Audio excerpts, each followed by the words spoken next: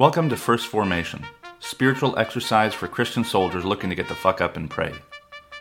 Join Pew Pew HQ every weekday morning to hear the good news through grunts and with grunts, in the unity of the Holy Spirit as one church, forever and ever. Fall in.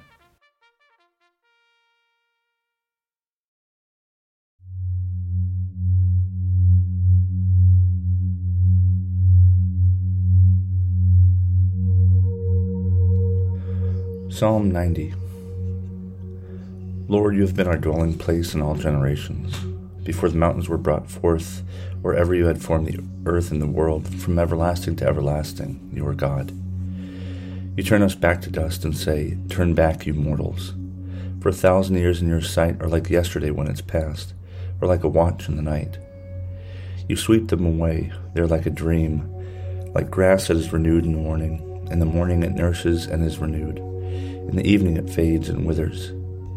For we are consumed by your anger, by your wrath we are overwhelmed. You have set our iniquities before you, our secret sins in the light of your countenance. For all our days pass away under your wrath. Our years come to an end like a sigh. The days of our life are 70 years, or perhaps 80 if we are strong. Even then their span is only toil and trouble. They are soon gone and we fly away. Who considers the power of your anger? Your wrath is as great as the fear that is due you. So teach us to count our days, that we may gain a wise heart.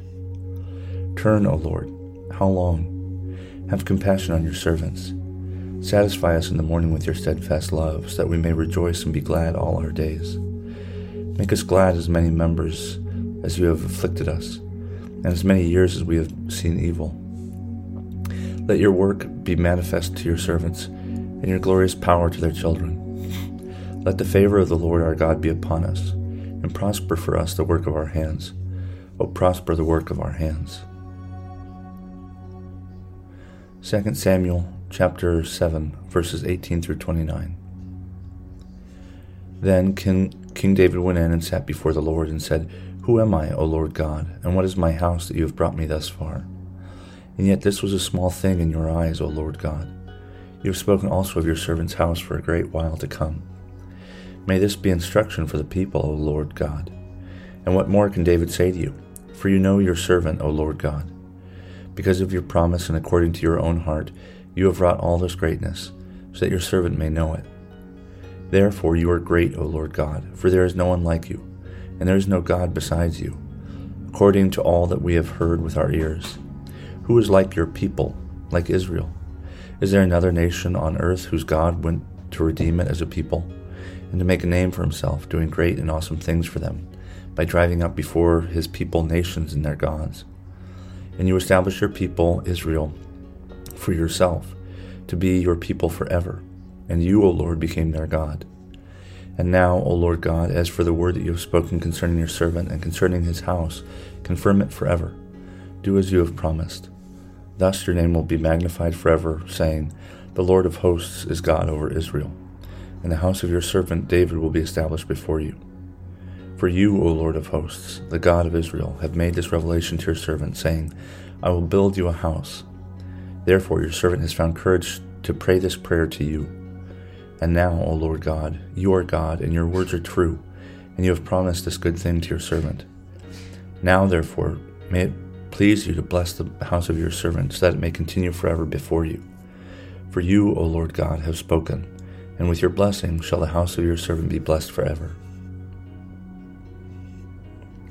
Revelation chapter 22, verses 12 through 16. See, I am coming soon. My reward is with me, to repay according to everyone's work. I am the Alpha and the Omega, the first and the last, the beginning and the end.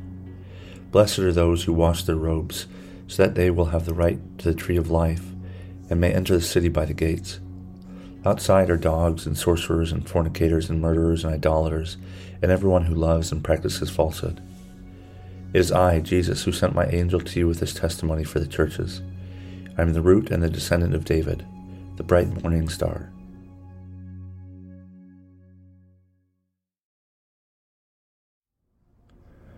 Good morning and welcome to the first Tuesday of Advent. This is Brother Logan Isaac broadcasting from Walkersville, Maryland.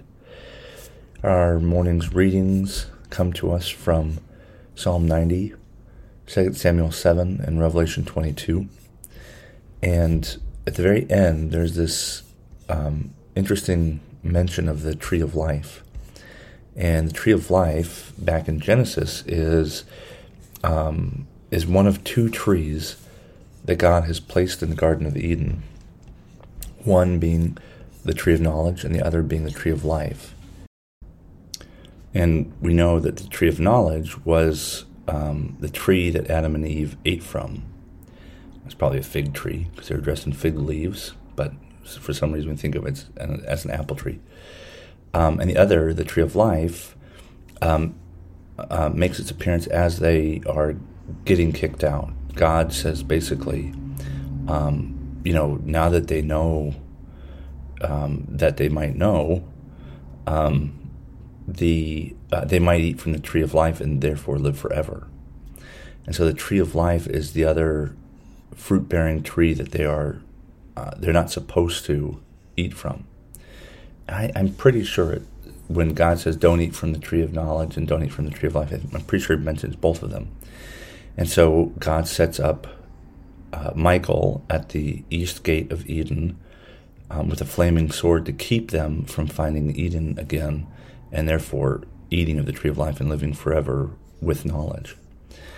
And so here in Revelation, it makes its appearance again in reference, or in quick succession, to a reference to the root and descendant of David. The tree of life John talks about it as being a tree that those whose robes are washed in white will have the right to eat of the tree of life and enter the city by the gates. The city being the New Jerusalem, but also referencing Eden. Like the New Jerusalem is, in all intents and purposes, Eden. And the tree of life has been there the whole time. The tree of knowledge has been there as well. But now, after their robes have been washed in white, they have the right to eat of these trees that before they weren't supposed to eat of. Well, we've already eaten of the tree of knowledge, but now we'll have the opportunity and the right to eat from the tree of life. And there's something deeply ingrained in us, to want to, survive, right? The instinct of survival is one of the strongest that, I think we have. But that isn't necessarily our best instinct. One of the things that I write in God is a Grunt that I think deserves some discussion is the idea that sometimes survival is not a virtue. The point of the Christian life, at least, is not to live as long as you can. In fact, I actually think that probably hinders your case at living a good life, because the older you get, the more time you have and the more opportunities you have to sin. But that's another thing, another conversation, I suppose. And we hear that same kind of interest in David saying, may my house go on forever. And he isn't going to live forever, but there's something in his desire, in his request to God of certainly not his own eternal life, but to be known forever, to be to have his family and his people and his lineage live forever, and more widely Israel. But there were a couple references to his own house, right? And it's not that survival is bad. I don't think that's the takeaway, but I do think that sometimes we miss the forest for the trees. We settle for the good, and we miss the perfect. We want to live as long as possible, instead of living as well as possible. And I mean that in a moral sense. Like, I think we're called to be good people. I think we're called to be humans, and humans are made good, capable of evil, but made good. And so sometimes this survival instinct, can be really strong. And we learn that in battle, we learn that in boot camp.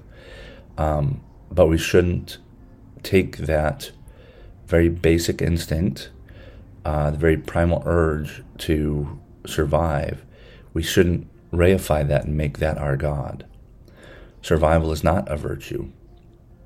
And of course, as a veteran, I can't talk about survival and non-survival without talking about suicide.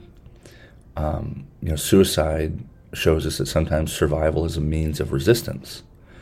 That sometimes, Paul talks about wanting to leave and be with Christ. And I don't think he was suicidal, but I do think he was being pretty pragmatic and saying, look, sometimes living in this world is hard, but we don't choose to end our own lives, even though soldiers know and Christians should know that a long life is not necessarily a good life. There's a balance, moderation in everything, as my mom used to say.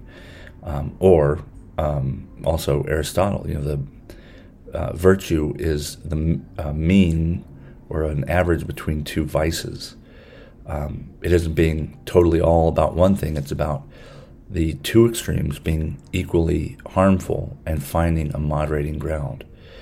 We don't try and live forever, and we also don't try and take our own lives.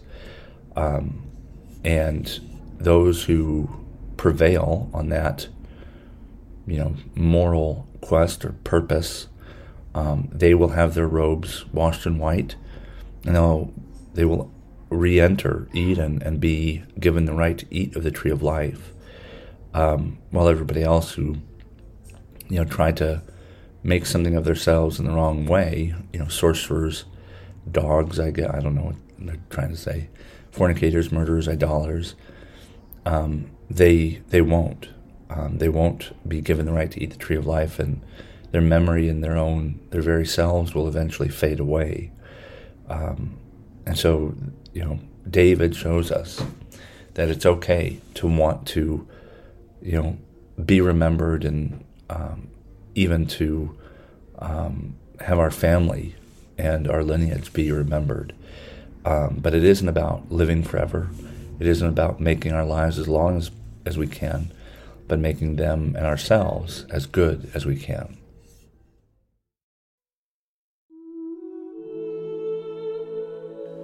A prayer for the whole human family, adapted from the Book of Common Prayer.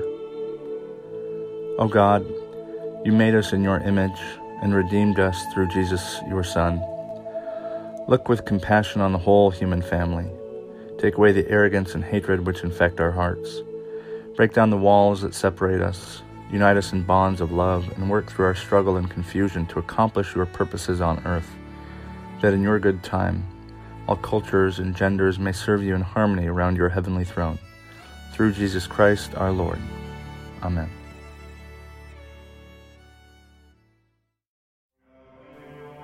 Thank you for falling in to First Formation, where Pew Pew HQ shares morning prayers for the humble, hardy folk caught in the crosshairs of God and country.